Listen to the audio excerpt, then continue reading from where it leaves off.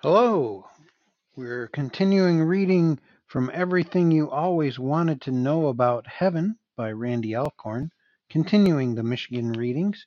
We've finished the section on the present heaven, and now we turn to the section that talks about the eternal heaven, what the Bible says about where we will live forever.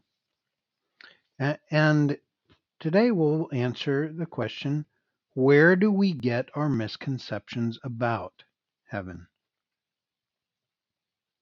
Isaiah 14:12 through 15 says, "How you are fallen from heaven, O shining star, son of the morning! You have been thrown down to the earth, you who destroyed the nations of the world. For you said to yourself, I will ascend to heaven and set my throne above God's stars. I will preside on the mountain of the gods far away in the north. I will climb to the highest heavens and be like the Most High. Instead, you will be brought down to the place of the dead, down to its lowest depths." And John 8:44 says, "Satan was a murderer from the beginning. He has always hated the truth because there is no truth in him. When he lies, it is consistent with his character, for he is a liar and the father of lies." And Revelation 13:6 says, "The beast opened its mouth to blaspheme God and to slander his name and his dwelling place and those who live in heaven."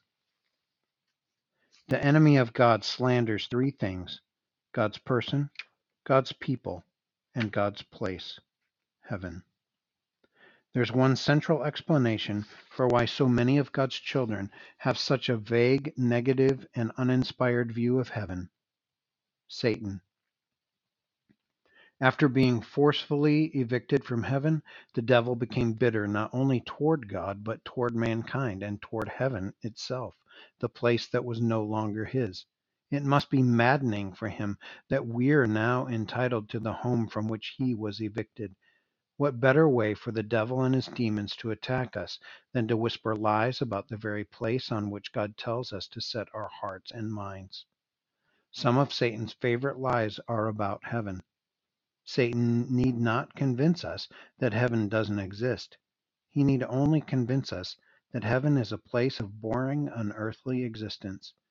If we believe that lie, we'll be robbed of our joy and anticipation. We'll set our minds on this life and not the next, and we won't be motivated to share our faith. Fortunately, Jesus came here to the Shadowlands from the light of heaven to tell us about his Father, the world beyond, and the world to come. If we listen to him, not the devil's lies, we will never be the same. Join me again tomorrow when we consider the question, is heaven beyond our imagination? Until then, love to my West Coast Wilsies.